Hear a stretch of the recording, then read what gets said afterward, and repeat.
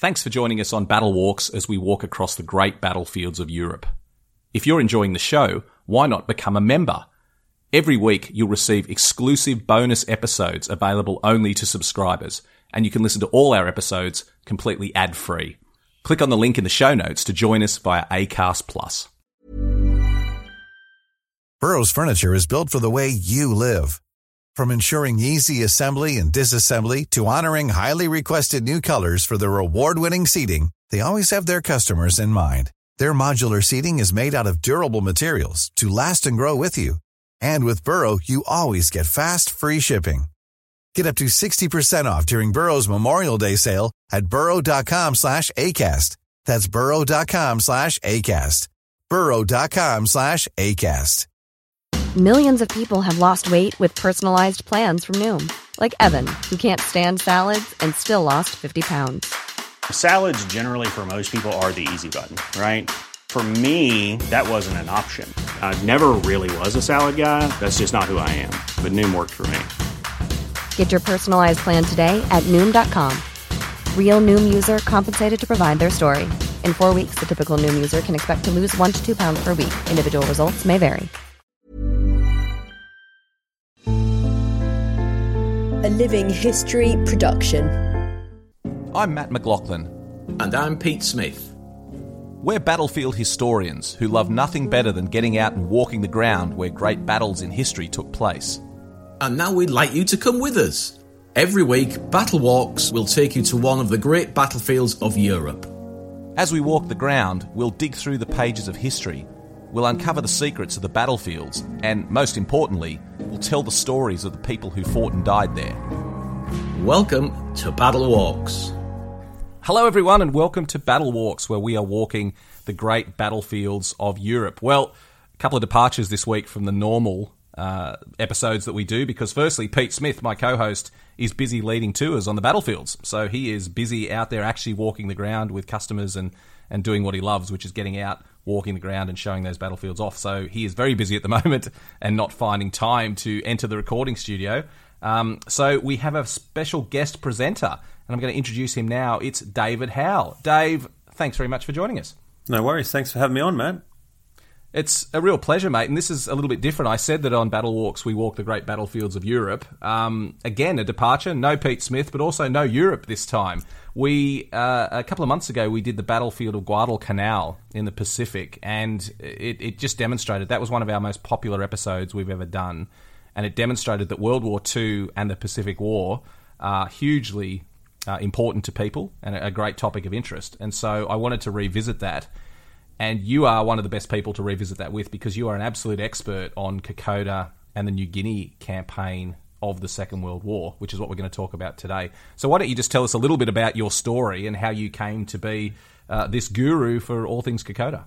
Well, I actually got into it by accident. I had been raised by my grandparents. My grandfather was a veteran of fighting in Papua New Guinea, and he died when I was 16 when he passed away, and I hadn't really thought much of it since then, but I had gone and walked Kokoda, and I came back, had a good time, got to experience New Guinea, but I didn't really know a lot about the history. And it was through, I guess, walking, having in the back of my mind the stories that my grandfather had told me that got me involved with doing guiding at Concord, the old repatriation hospital in Sydney, and they have the Kokoda Track Memorial Walkway. And it was through that association that I met a generation that I'd lost contact with, i.e. my grandfather's generation, that we got to take school kids around the memorial. I got to reconnect with veterans, people of my grandfather's era. I understood their jokes, understood their stories of growing up in the Great Depression.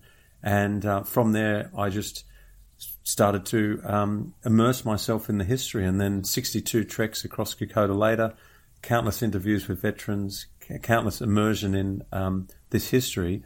I guess here we are 80 years after the battle, and I've got a whole weight of knowledge behind me thanks to that generation of World War II vets. And you worked at the Shrine of Remembrance in Melbourne for a while as well, didn't you? I did. After I moved away from Sydney, I came in and I was still thirsty to continue, guiding and taking people around war memorials, I guess. And I walked into the Shrine of Remembrance in Melbourne, and what was going to be a volunteer job turned into a full-time job for 5 years, where I worked on the Galleries of Remembrance project, which prepared the National War Memorial of Victoria for the centenary commemorations. And much like me, mate, you've been able to turn this passion/obsession into a career, because you run a very successful company that guides people across Kokoda, don't you? I do, and it was through these associations of meeting the veterans that I had the opportunity. This is going back to 2005, where I went back to New Guinea. I'd walked it the previous year, and this time when I went back, I didn't go back to walk it. I went back with veterans. We used helicopters and aircraft to try and get us out onto the battlefield, and we had this opportunity to connect with local people in the village, especially in the village of Kokoda, and I just happened to be there when one of the chaps that had walked with me the previous year was there, and that was the moment I thought, hey, with your ability to get people across the track and now my knowledge of the history, we could form a company. And that was 2005, and here we are, 2022, and as I said, 62 trips under my belt, plus countless people going to Kokoda, both on trekking and non-trekking, and to other unique places pertaining to Australian military history in Papua New Guinea. Well, we don't just go out to Australians. We have a lot of international listeners, and I should say that to an Australian audience, the concept of walking the Kokoda track is just a hallowed idea. We just know it inside and out. It's probably up there with Anzac Day at Gallipoli as the most iconic thing to do in the sphere of remembering the Anzacs. But we should give a little bit of an overview for our international visitors or international listeners about this concept of walking Kokoda, of hiking Kokoda. We're going to, in a minute, we're going to get into the history, and we're going to do over several episodes that we're going to break the track down and describe what it's like to do it. But just talk to us a little bit, David, about this concept of trekking Kokoda, why people do it, who does it, and what it means to your Australian clients. I think for Australians, like Gallipoli, and a place to go for a pilgrimage to experience Anzac Day and to get closer to that our history, our wartime history, Kokoda has become a place that is also a focal point for that. But it has a unique crossover in the sense that, unlike being on a bus, unlike in my case when I first went to Gallipoli, being on a boat and arriving Anzac Cove, to get to a lot of these places along the Kokoda track, you have to, unless you go over in a helicopter, you have to walk it, and it's a huge undertaking for most people. And a lot of people that go and trek it, camping, going out in the great outdoors, is not something that they do regularly. Sure, you get the people who do this as a hobby or an interest, and that's bushwalking and things like that. But for Kokoda to go and undertake this pilgrimage, you have to deprive yourself of, not being able to lay on a lounge, not being able to go to the pub in the evening, all those sorts of things.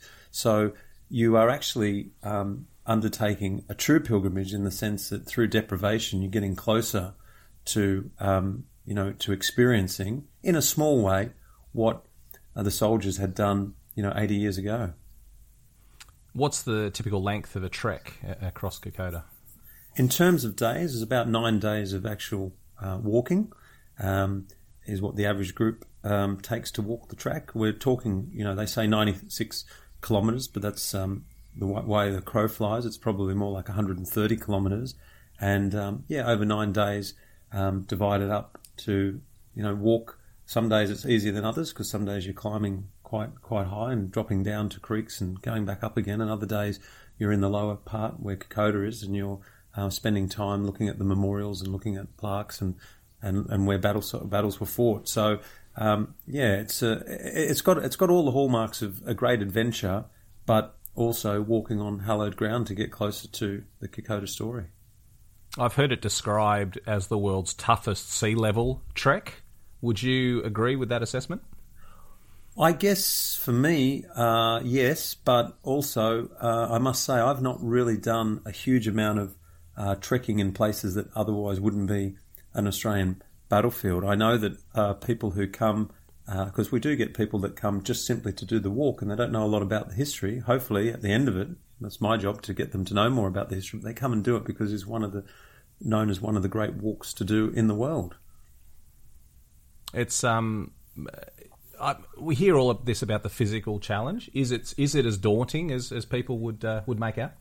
I think sometimes people make it out to be much harder than what it actually is. I'm not suggesting that it's not hard, but what I would say, it's very achievable for even a person with just an average amount of fitness. With the right training, right preparation, and most importantly, the right mindset, it's something that, it's very achievable. Well, this is we're going to make it extremely achievable today and over the next several episodes because we're going to walk it in a virtual sense. So I think why don't you give us just if you can, just a potted history, David? I know Kokoda is a complicated campaign. There were many facets of it, and there was a lot going on, a lot of people involved. But can you give us just over a few minutes, just an overview of what was going on in New Guinea in 1942 that led to this fighting on the Kokoda Track?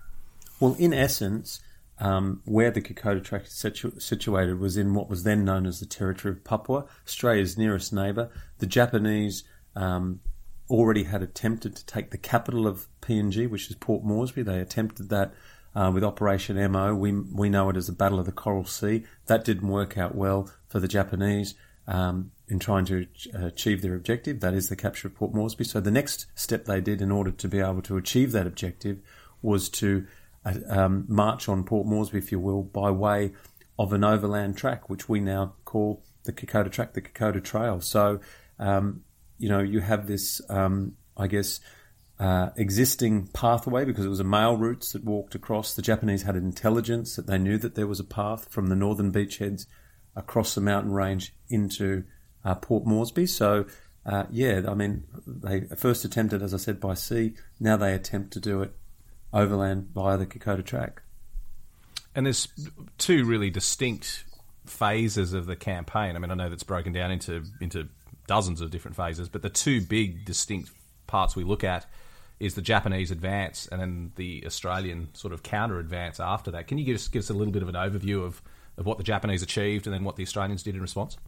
Yeah, so the first phase was the Japanese had it landed on the north coast of Papua at a place called Basaboa near Buna in July of 1942, on the 21st of July. So they push all the way along the flat country, which is around about 100 kilometres to the village of Kokoda. And on the way, they're met by Papuan Infantry Battalion and Australian militia soldiers of the 39th Battalion. So these militia guys are not our Australian Imperial Force guys who are yet to join the battle, but they put up a good fight against the Japanese, but nonetheless they get pushed up into the mountains and they fight a series of fighting withdrawal actions at different places along the Kokoda Track as they keep getting pushed back until they're joined by the AIF. The Japanese continue to push the militia and the AIF back to the halfway point. They have another battle. They get pushed back again, and they're only 2 ridges away from being on the flat to get down to Port Moresby. And the Australians get reinforced by more AIF soldiers and some militia soldiers for that matter. And the tide has turned, and they start to push the Japanese back all the way off the track and back to where they land, where they have a series of 3 big battles that finally get rid of the Japanese from the territory of Papua in that area, fighting on the Kokoda campaign. Well, that first phase you described of the Japanese advance, that's what we're going to walk today, and we're going to break the Kokoda Track down into several sections, which we're going to cover. Just before we get started, this has a hallowed place in Australian military history in terms of the Anzac legend. Where do you see Kokoda fitting in the whole story of Australian military history?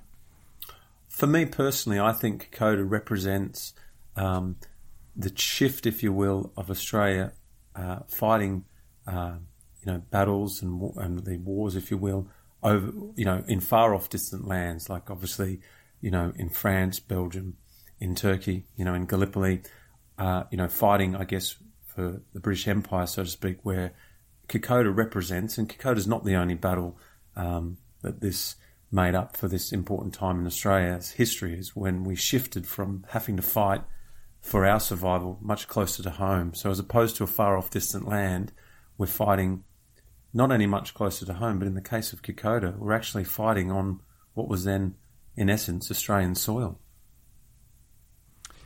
Well, let's walk it, mate. Let's actually strap the boots on and put a pack on and get out there. Okay, so we're walking north to south. Where are we starting this trek, and how are we getting there?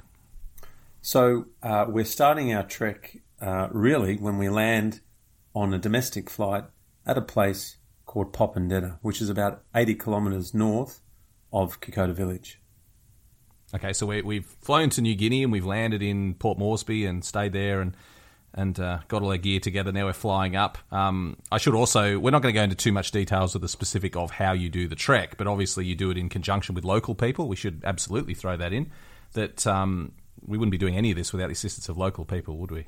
No, we wouldn't. And, I always say that, my job really is to articulate the history, whereas the local Papuan porters and guides that come with us on the journey, and remembering it's their history as well, they're the real stars in this to help Australians or any tourist be able to navigate the jungles of New Guinea. So, David, we've landed in Popondetta by light aircraft. What's the next phase of our adventure?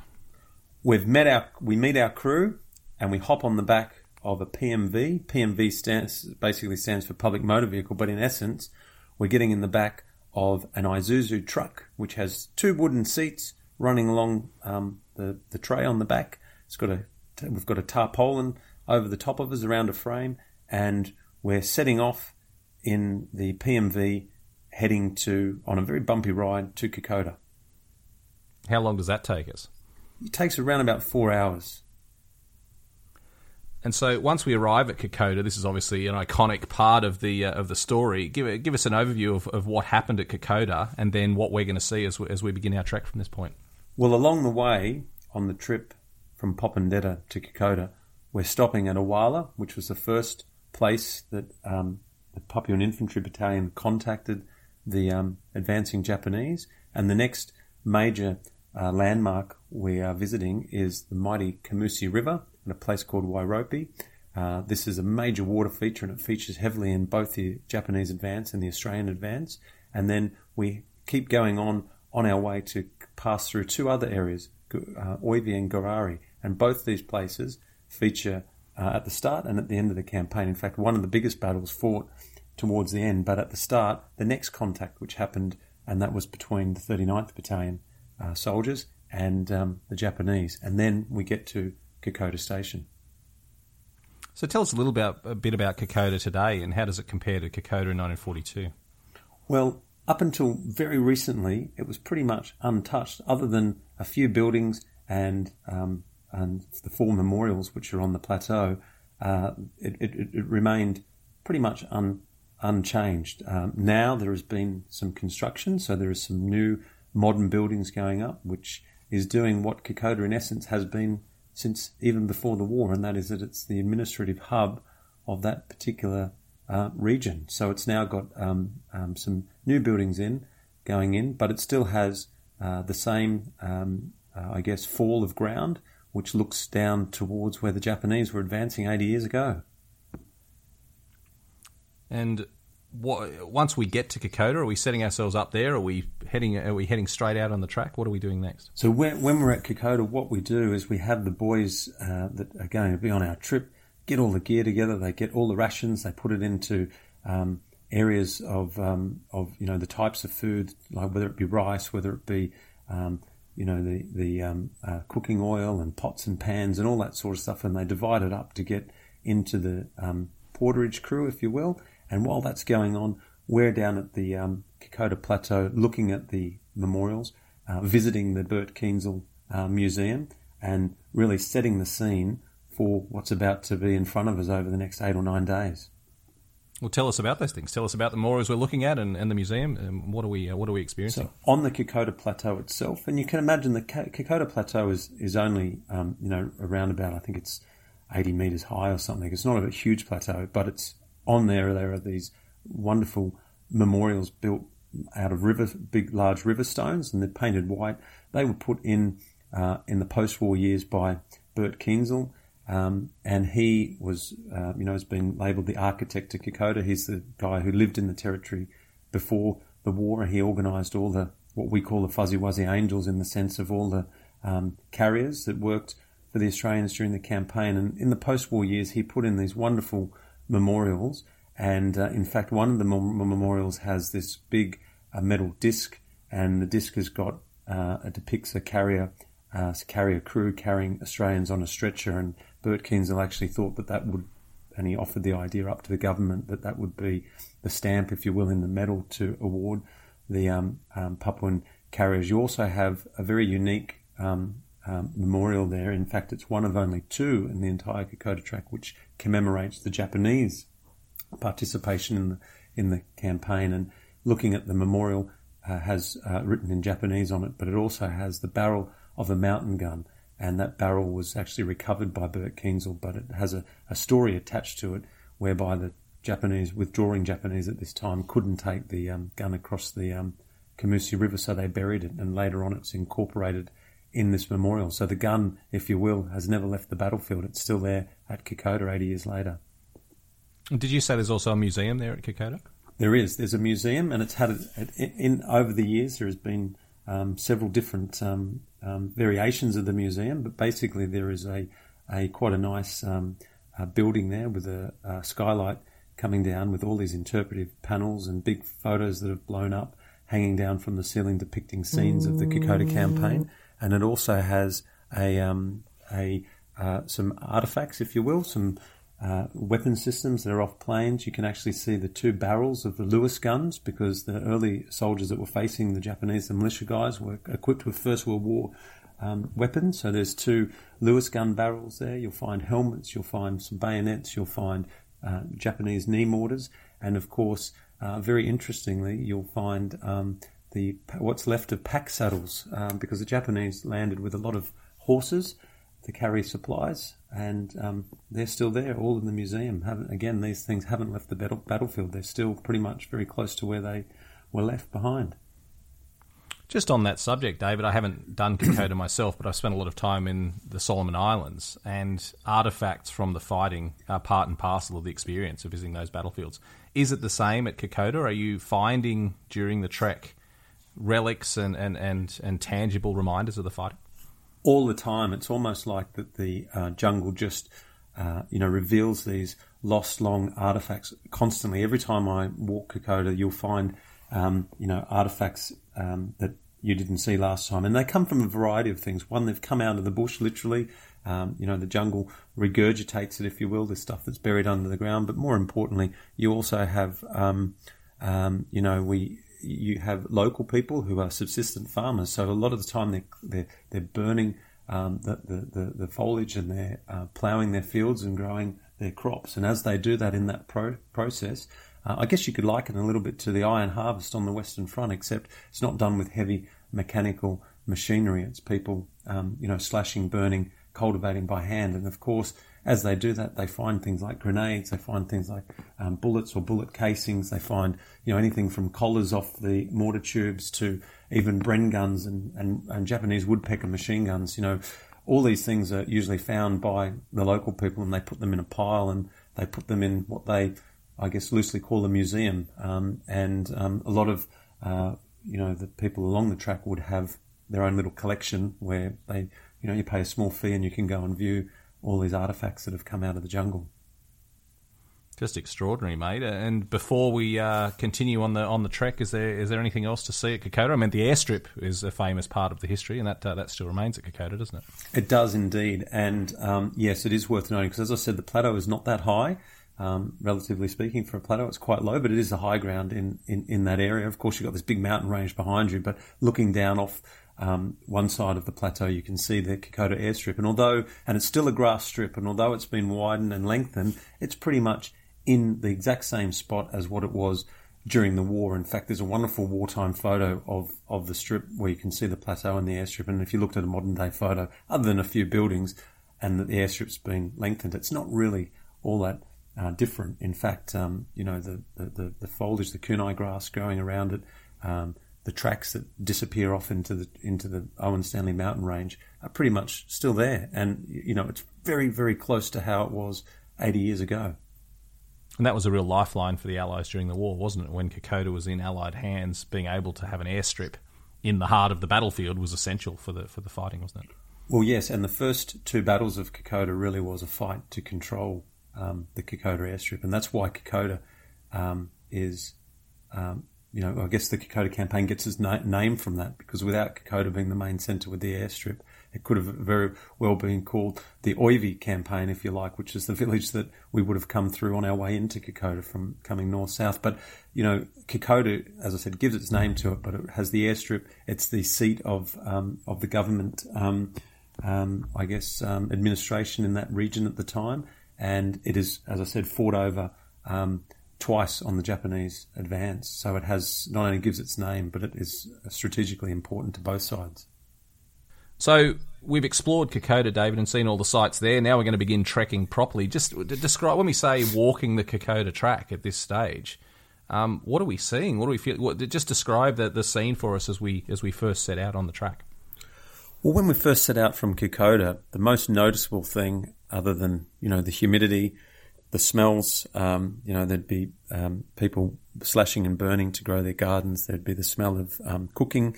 There'd be all those sorts of overload of your senses happening. But the big thing that you couldn't help but notice is the towering mountains of the Owen Stanleys that are, completely looking down on you. And it's almost a false sense of walking when you leave Kokoda, because you're walking along what they call the tractor trail. And this is a trail that you could drive a four-wheel drive. So it's like a fire trail here in Australia. And you start to walk along that at the base of the Owen Stanleys. And it goes for several hours. And you pass through some small villages. You pass through the village of Cavello and you pass through the village of Hoy. And then all of a sudden, before you know it, the tractor trail disappears. You're on single track and you're faced with a big mountain that you're climbing up. So it's almost, for the first couple of hours of Kokoda, you go, I'm comfortable. This isn't too bad after all.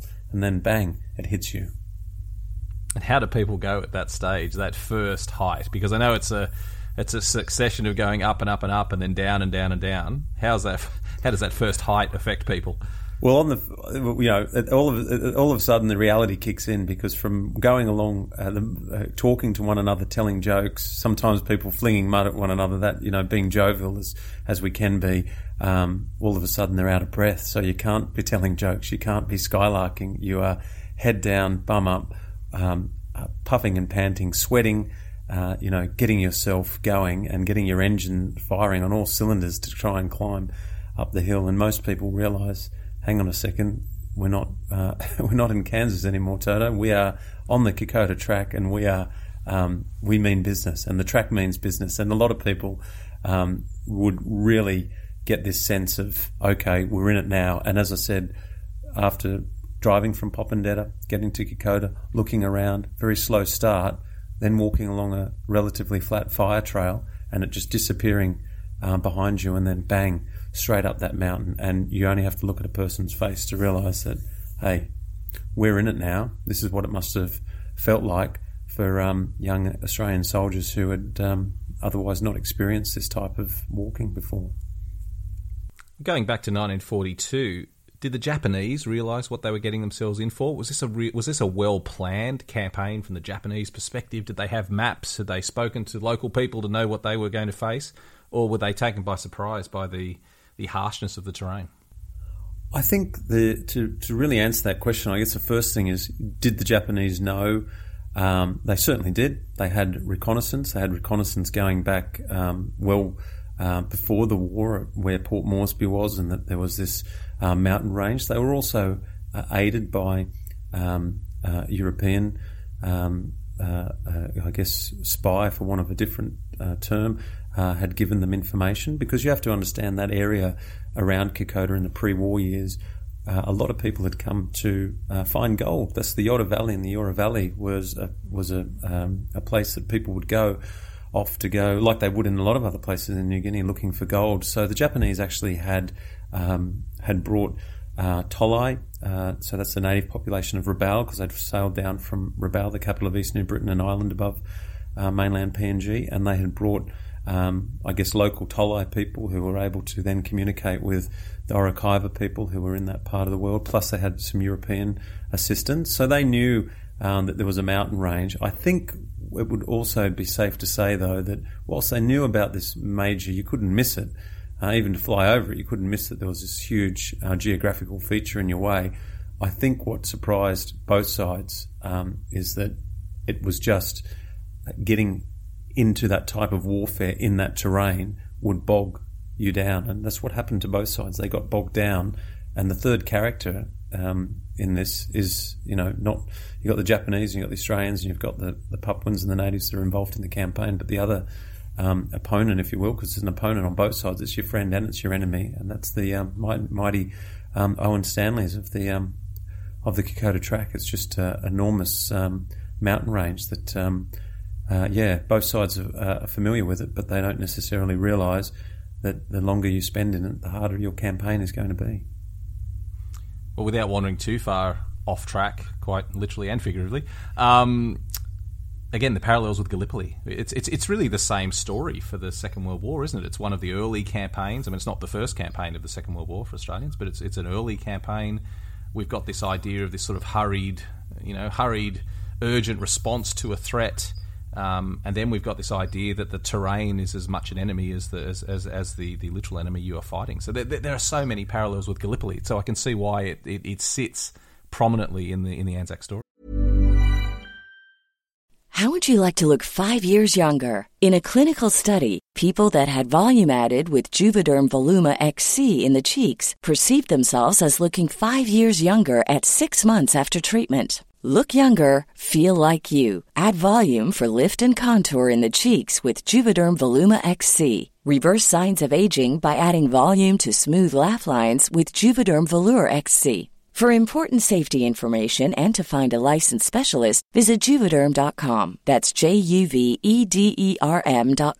Not for people with severe allergic reactions, allergies to lidocaine, or the proteins used in Juvederm. Common side effects include injection site redness, swelling, pain, tenderness, firmness, lumps, bumps, bruising, discoloration, or itching. There's a risk of unintentional injection into a blood vessel, which can cause vision abnormalities, blindness, stroke, temporary scabs, or scarring. Talk to a licensed specialist to find out if it's right for you. I'm Sandra, and I'm just the professional your small business was looking for. But you didn't hire me because you didn't use LinkedIn Jobs. LinkedIn has professionals you can't find anywhere else, including those who aren't actively looking for a new job, but might be open to the perfect role, like me.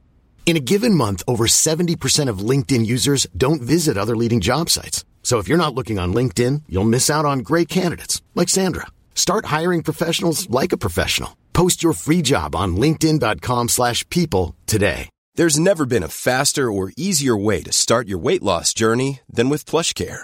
PlushCare accepts most insurance plans and gives you online access to board-certified physicians who can prescribe FDA-approved weight loss medications like Wegovy and Zepbound for those who qualify.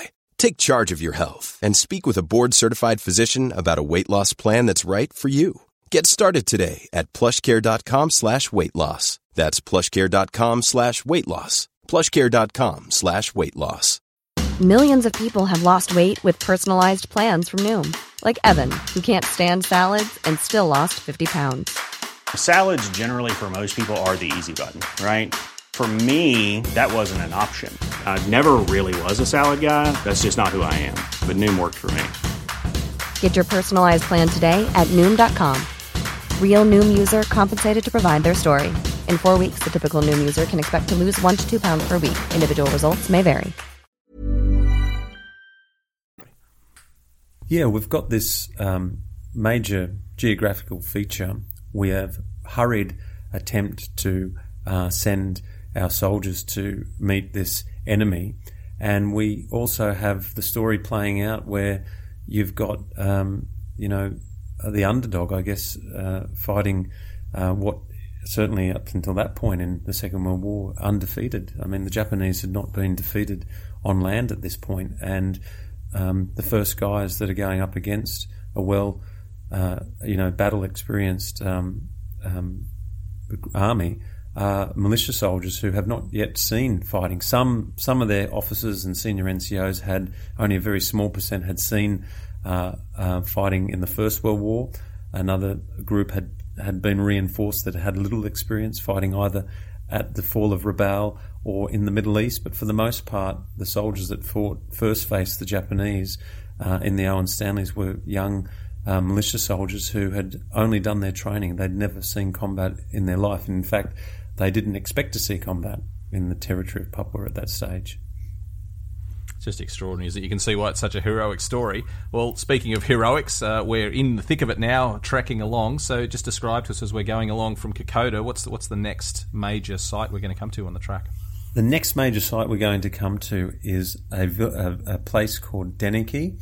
And Deniki is interesting both from the campaign's point of view and both from you as someone undertaking the pilgrimage, because when you get to Deniki, you appreciate we've walked along, we've left Kokoda now, we've started to get into the guts of walking, and the next big break where you're going to sit down and have an extended stay is this campsite of Deniki. And Deniki, when you get there, you turn around, you look down, and guess what you can see? You can see Kokoda Plateau, and you can see the Kokoda airstrip, and it's very easy to put in perspective exactly what the Australians were doing. And the Australians who had fought a battle at Kokoda to begin with withdrew back up to Deniki, the high ground. They can look back on Kokoda, and then they go back down and retake Kokoda, and they hold Kokoda for a couple of days.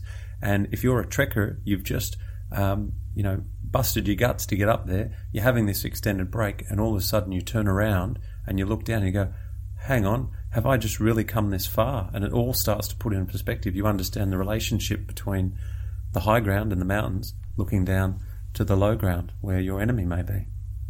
And what can we see at Deniki today? At Deniki today, there's a couple of guest houses. These are huts made out of local bush materials, if you will. Nice, clear, open spaces. There's actually a beautiful, picturesque part of the track. It's got just around the corner from the huts, there's this water pipe that comes out with this beautiful, fresh, clear water that everyone fills their water bottles up with.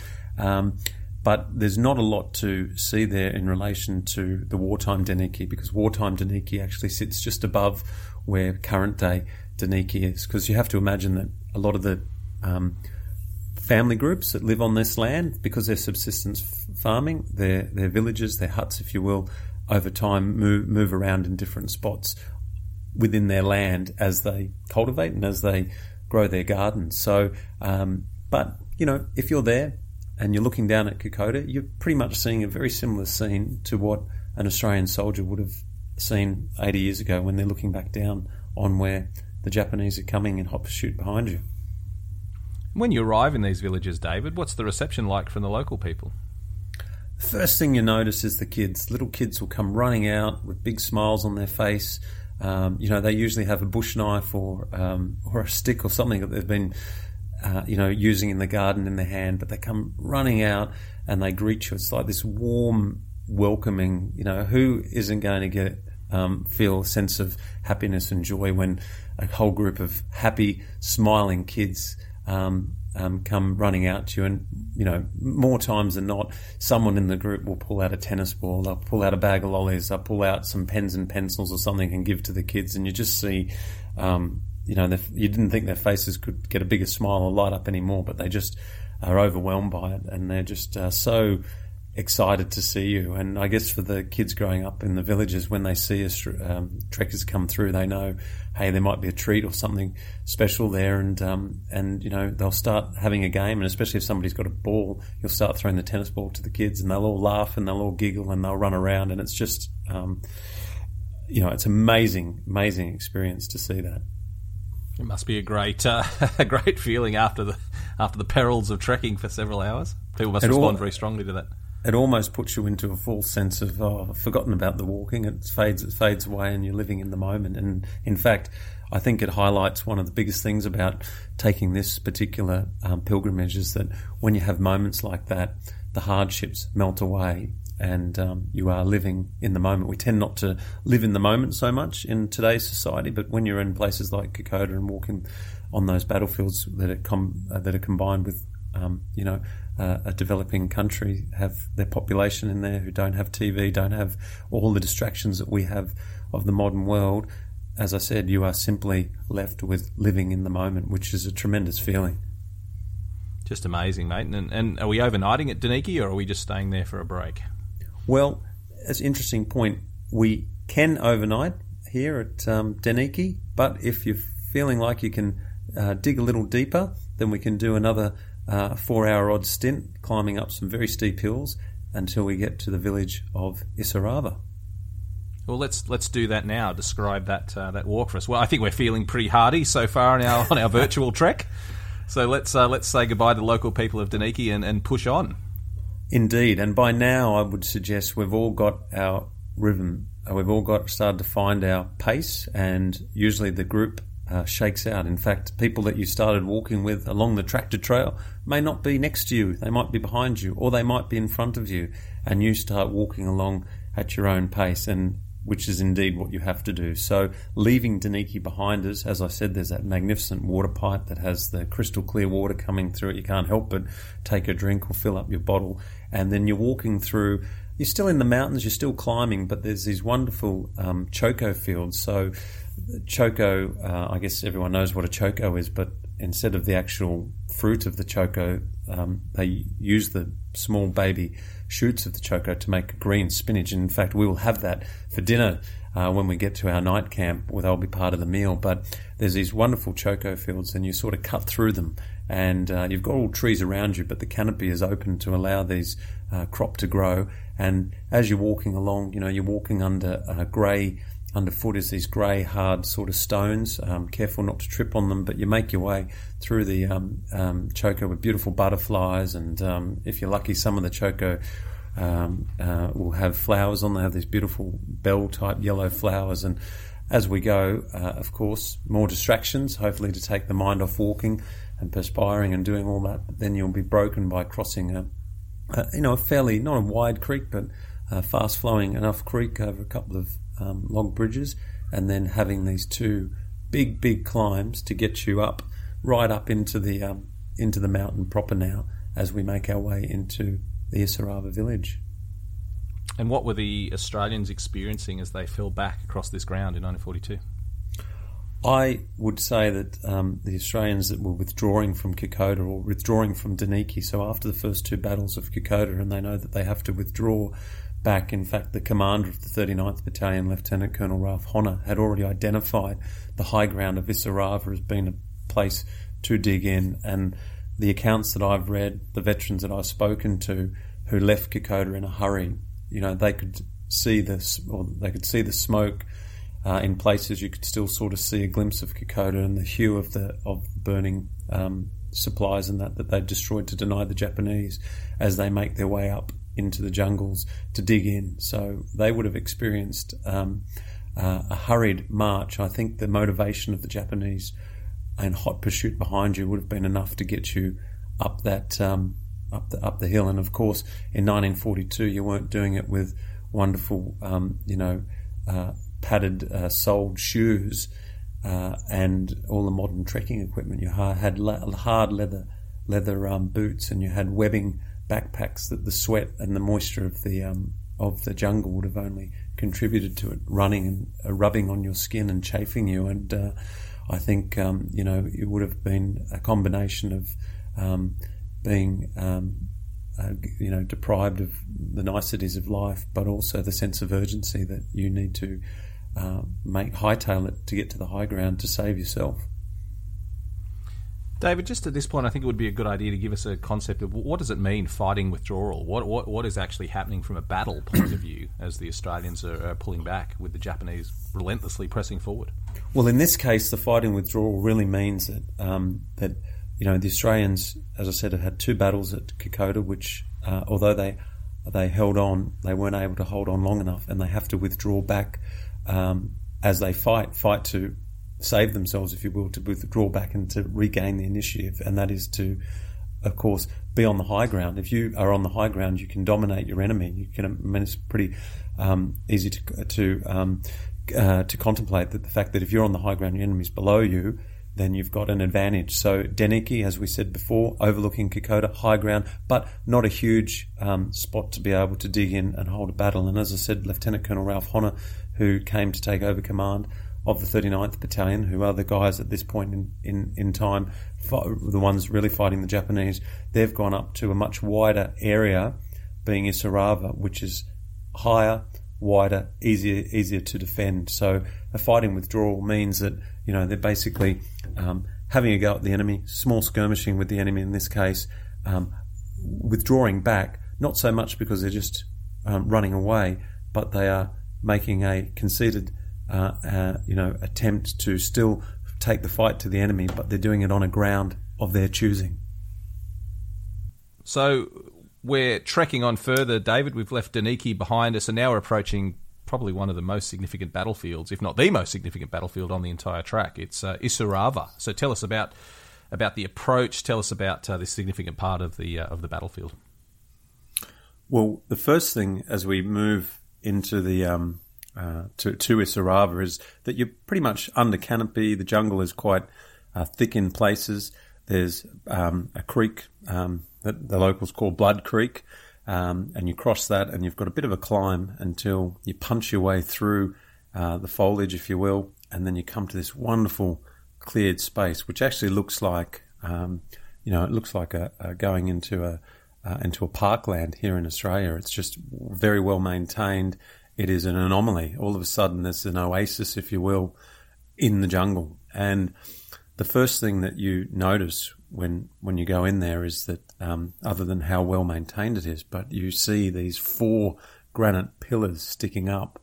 They're almost like images of Stonehenge, images of Newgrange. If you've ever been to the Bruneboyne cultural area in Ireland, these almost monolithic works of commemoration, because that's what they are. All of those things that are in the part of the human condition that we do to make significant times in history. We mark them, and these granite pillars that stick up out of the ground, and behind them you have the parting in the mountains, which looks back down towards Kokoda. The scene on itself, if it was not even connected to an Australian battlefield, it would be enough for people to say, wow, this is magnificent. But when you think that you're standing there on an Australian battlefield with this magnificent monument. In fact, I've been to many battlefields around the world, but nothing comes close to standing there in the open area of the jungle, looking down towards Kokoda, seeing these 4 big granite pillars sticking out. And they're the pillars, of course, that have the words endurance, courage, mateship, and sacrifice on them. So it's a humbling experience for anybody that comes across that scene. And tell us what happened at the Battle of Isurava in 1942. So the Battle of Isurava, as I said before, as the Australians had made their fighting withdrawal back after the first 2 battles of Kokoda, the Battle of Diniki, they get there and they dig in. And these young militiamen, members of the 39th Battalion, mainly they were from Victoria, they dig in and they are waiting for 2 things to happen. They're either waiting for the Japanese to come and overrun them, or they're waiting for the AIF. So these are men of the 2nd 14th Battalion and the 2nd 16th Battalion. They're waiting for them, who have by this stage are marching, coming from the opposite direction, marching from the Port Moresby end, to reach them. After the Australians lose the airstrip, they can't reinforce by air anymore. All man and material have to be marched in. And of course, Isurava's only a day's walk out of Kokoda, so they're still very close to the Kokoda end. The rest of the guys have had to go, a 5-6 days march to get to them. So as I said, Isurava, in the spot where the memorial is, there was literally Australians digging in across from where the memorial is up into the other side of the mountain, waiting for those 2 things to happen. Which one happens first? Either the Japanese come and overrun them, and at this stage in the campaign, they could have easily done that. They had the numbers to do that, or they're waiting for the men of the AIF to come and join them. And it is, in fact, in Australian history, it's the first time that I know of when the militia and the AIF stood shoulder to shoulder against an enemy. So I'm assuming from that the second scenario played out, that the AIF men got there in time. Tell us about the battle as it unfolded. Yeah, so indeed, after the 39th dig in, by now the Japanese are preparing for their attack, but you're right, the AIF do get there. They do reinforce them. At first they actually said to the 39th that you can be taken out of battle, but because the 39th, and I must say, I should also add, they had elements over on the other side of the 53rd Battalion, which was a sister militia battalion of the 39th. These guys, were said, by the AIF, you're out of battle now. We're here to take over. But of course, men like Ralph Honor knew that they were going up against a formidable enemy, an enemy that's just, chased the Australians out of Kokoda twice. And he said, no, we're happy. We're going to stay here and we're going to fight alongside you. So, and that's what they did. They took a gallant stand. So men of the 39th and the 2nd 14th and the 2nd 16th, they took a gallant stand against that Japanese, who at this stage had established their beachheads where they came from on the north coast of Papua, and they had, as I said, captured Kokoda and its airfield, and they'd got their organisation together, if you will, to start the main push, and that main push is to push the Australians off Kokoda and march on Port Moresby. So a lot of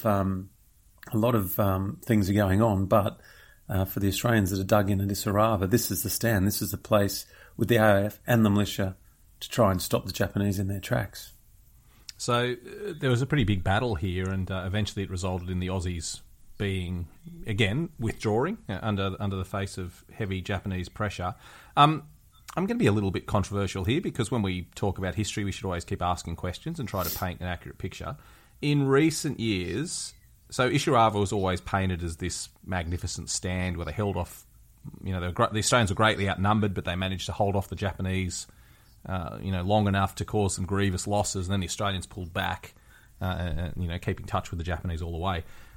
Some historians in recent years have looked at the records, particularly the Japanese records, and have reevaluated the battle somewhat. Not the importance of the battle, but perhaps the tactics that were employed, and have suggested that the Japanese probably didn't outnumber the Australians as much as we thought, and that the fact that the Australians were allowed to withdraw was due to tactical mistakes by the Japanese. David, where do you stand on this, this reassessment of the Battle of Isarava? I definitely think that the work that has gone into understanding the Australian and the Japanese dispositions and their numbers, I'd say that we've got a greater understanding of that now. And I guess the story is not as plain to say that, the Australians were outnumbered by this overwhelming force, because we now know that we actually have records which shows the amount of Japanese there and the amount of Australians there. But you're right. If the battle had been so clear-cut, as legend put it, the Australians, in essence, would have not been able to withdraw. They would have. That's where it would have ended. In fact, there's no question that the Australians wouldn't have been able to then fight their next big battle, which we'll come to in a later episode, which is the Battle of Brigade Hill. But they were able to, not allowed, I don't think allowed is the right word, but rather they were able to manoeuvre themselves to be able to continue this fighting withdrawal. I think it's also fair to say that from the Japanese point of view, going back to what I said earlier about this other character, the mountains there, it probably wasn't as easily won on their hand, because they have to come up against this huge feature, which is the Owen Stanley Ranges. And when you're at Isarava, if we're picturing ourselves there looking at the memorial now where the battle unfolded, you can see why it is very difficult if you were the enemy attacking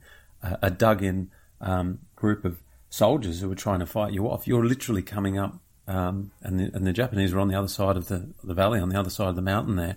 You're literally coming up this very steep incline with very close country, very close jungle. You can't really see too far in front of you. Remember, if you were standing there now, you're looking at a cleared set of land that's been turned into a memorial, but it wasn't like that in its day. It was... whilst there was a clearing where the village was, it was much more heavily wooded, more jungle. You wouldn't have known exactly where your enemy is. Either side wouldn't have known where they were, and there would have been confusion, and there certainly would have been this extra element where you can't manoeuvre as easily as what you could have, or for the Japanese in the point in case what they have done in prior campaigns that they'd done before getting to Isarava. So, yeah, I think it's safe to say that it isn't exactly how legend had played it out, but nonetheless, we can't diminish the Australians knowing that the battle was going to be lost, that they managed to manoeuvre enough to be able to continue the fighting withdrawing, which, as we'll see later, played to the Australian advantage. So, fast forwarding back to modern times, we've trekked in, we've seen the memorial. What else are we doing at Isarava? Is this our first overnight stop?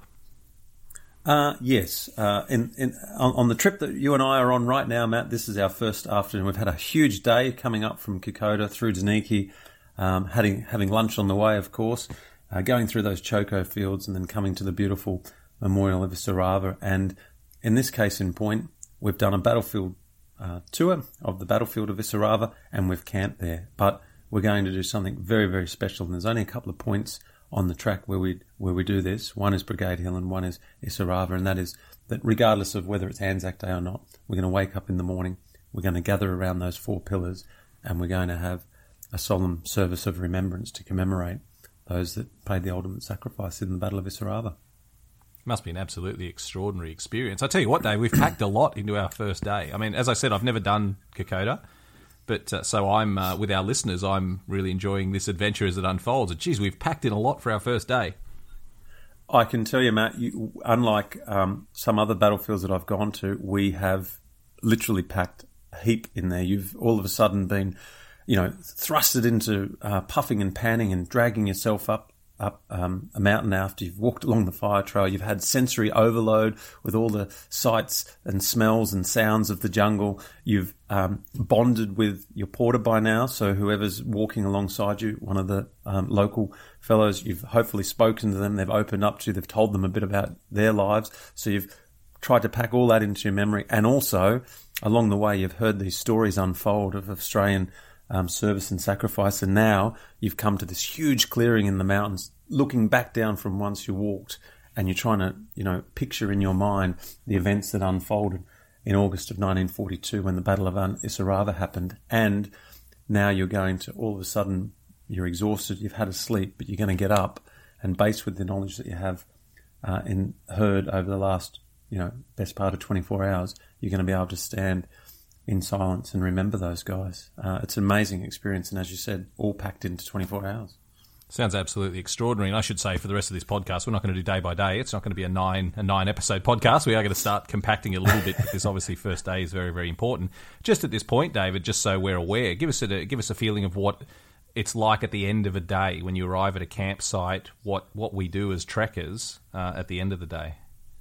Well, at the end of the day, the first thing, especially if you're a smart trekker, and I would have already told you this beforehand, is that you want to do some personal admin. And that means, your tent will be set up.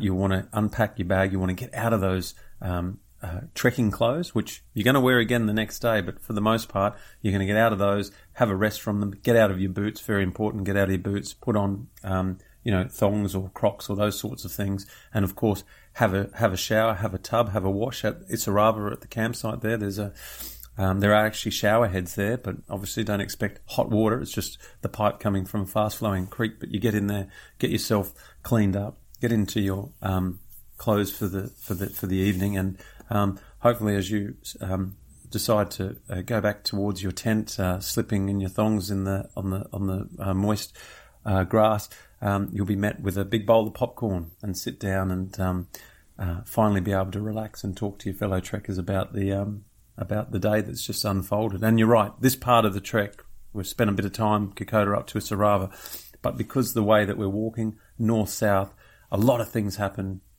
in this particular area, and as we said, huge amount to take in, huge amount. I don't know anyone that's done it that hasn't had this enormous sense of wow, like what just happened? I just went through the spin dry cycle on the washing machine, and here I am. Wow, look at all this that we've just taken in today. It's almost, as I said, overwhelming sensation. Well, as we know, an army marches on its stomach, and so does a trekking group. What are we having for dinner? Well, I actually quite like the evening meals, and the reason I do is because I've got to give a shout out to a chap, Gibes, who is just an amazing fellow when it comes to cooking. And tonight, I'm suggesting that we're going to have Gibes chicken stew. Obviously, if you don't eat chicken, there could be something else, but Gibes chicken stew is amazing. Obviously, one of the staple parts of your meal at night is going to be rice, because it's a staple part of the diet that they supplement in PNG, but we have rice. So imagine a big bowl of freshly cooked rice, and then you've got Gibes chicken stew, which we have what they call backcountry meals, freeze-dried chicken. It's actually a product made in New Zealand. The big industrial-sized bags of the dehydrated chicken, because obviously you can't carry fresh meat in the jungle. But that's only one ingredient to it. The rest of the ingredients is wonderful. Remember the choco fields that we just walked through? You're going to have the baby choco shoots in there. A lot of the stuff that they grow in the gardens up there consists of varieties of potato, so sweet potato. So Gyves would have already got that during the day. He's put that in there. He's made this wonderful stew with it all. And it's warm, it's hot, it's delicious, and you deserve it because you've just climbed all the way from Kokoda up to Asarava. Are we sitting around a campfire, David, or what's the setup? I'm glad you bring that up, because that is also one of my favourite parts of the evening, because you're indeed correct. We're sitting around the jungle would have cooled, so everyone thinks, we're in the tropics, it must be hot. Yeah, it is hot, especially in the closer down where Kokoda and different parts of the trek. It'll be at different temperature zones. But in the evening, it doesn't take long for the temperature to drop and you too to drop, and it's nice, your temperature to drop, so it's nice to sit around after you shower around the campfire and enjoy your meal and enjoy my pleasure, which is to sit there and do a campfire yarn. And usually the talk is about not just what you've done that day and what's going on back home and all that sort of stuff, but people often turn their attention to what it must have been like to be, what were the soldiers talking about 80 years ago? What was in their minds? What would they have thought? You're thinking about what's going on at home, but imagine what they would have thought was going on back in their homes in this case, Victoria or Sydney or places like that. What was going on? They would have done a very similar thing. So it really brings out that almost lost part of Australia, and that is the campfire yarn, and I love it. It's fantastic. Well, David, it's been absolutely extraordinary. I think that's a good spot to end it there, and we can pick this up in our next episode and carry on the trek. As I said, the first day we do a lot, so we've only done one day of our 9-day adventure. We're going to compact it a little more into only a couple of other episodes so that we can actually get the whole thing done. But it's been really extraordinary, mate. And as I said, not having done it, I will absolutely do it in the future with you, but not having done it, I've enjoyed this journey as much as I'm sure our listeners are, because it's just. And the thing about this that I've only just realised as we're doing it is there's been so much written about Kokoda and so much said about it and documentaries and all sorts of things, but we're bringing it to life here, the feelings, experiences, the sights, the sounds, the smells. What a wonderful way it is to study Kokoda by doing it in this virtual sense. So, mate, it's been extraordinary. Thank you so much. Well, thanks to you, man. It's been wonderful.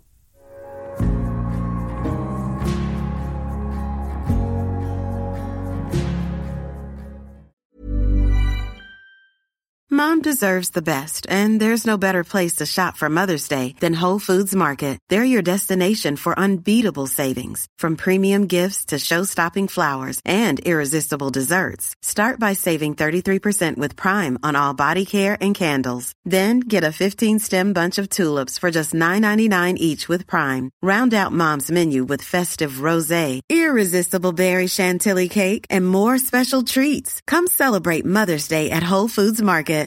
When you make decisions for your company, you look for the no-brainers. And if you have a lot of mailing to do, Stamps.com is the ultimate no-brainer. It streamlines your processes to make your business more efficient, which makes you less busy.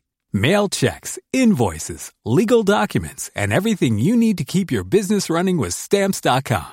Seamlessly connect with every major marketplace and shopping cart. Schedule package pickups and see your cheapest and fastest shipping options from different carriers, with rates up to 89% off USPS and UPS rates. And with the Stamps.com mobile app, you can take care of mailing and shipping wherever you are. Make the same no-brainer decision as over 1 million other businesses with Stamps.com. Sign up with code PROGRAM for a 4-week trial, plus free postage and a free digital scale. No long-term commitments or contracts. That's Stamps.com. Code PROGRAM. This Mother's Day, treat Mom to healthy, glowing skin with Osea's limited edition skincare sets. Osea has been making clean, seaweed-infused products for nearly 30 years. Their advanced eye care duo brightens and firms skin around your eyes, while the Golden Glow Body Trio nourishes and smooths skin all over. Go to OSEAMalibu.com and use code MOM for 10% off your first order site-wide. Thanks for listening to the podcast. If you would like to support the show, there's a couple of ways you can do it. Firstly, you can become a member. For a small monthly fee, you can subscribe to the show and listen to every episode ad-free, and also receive exclusive episodes directly from Pete and I. So see the link in the show notes to sign up at Acast Plus and become a member of the show. Also, if you want to make a one-off contribution, you can now buy us a coffee. Visit buymeacoffee.com/battlewalks and you can make a small contribution there. See you next week.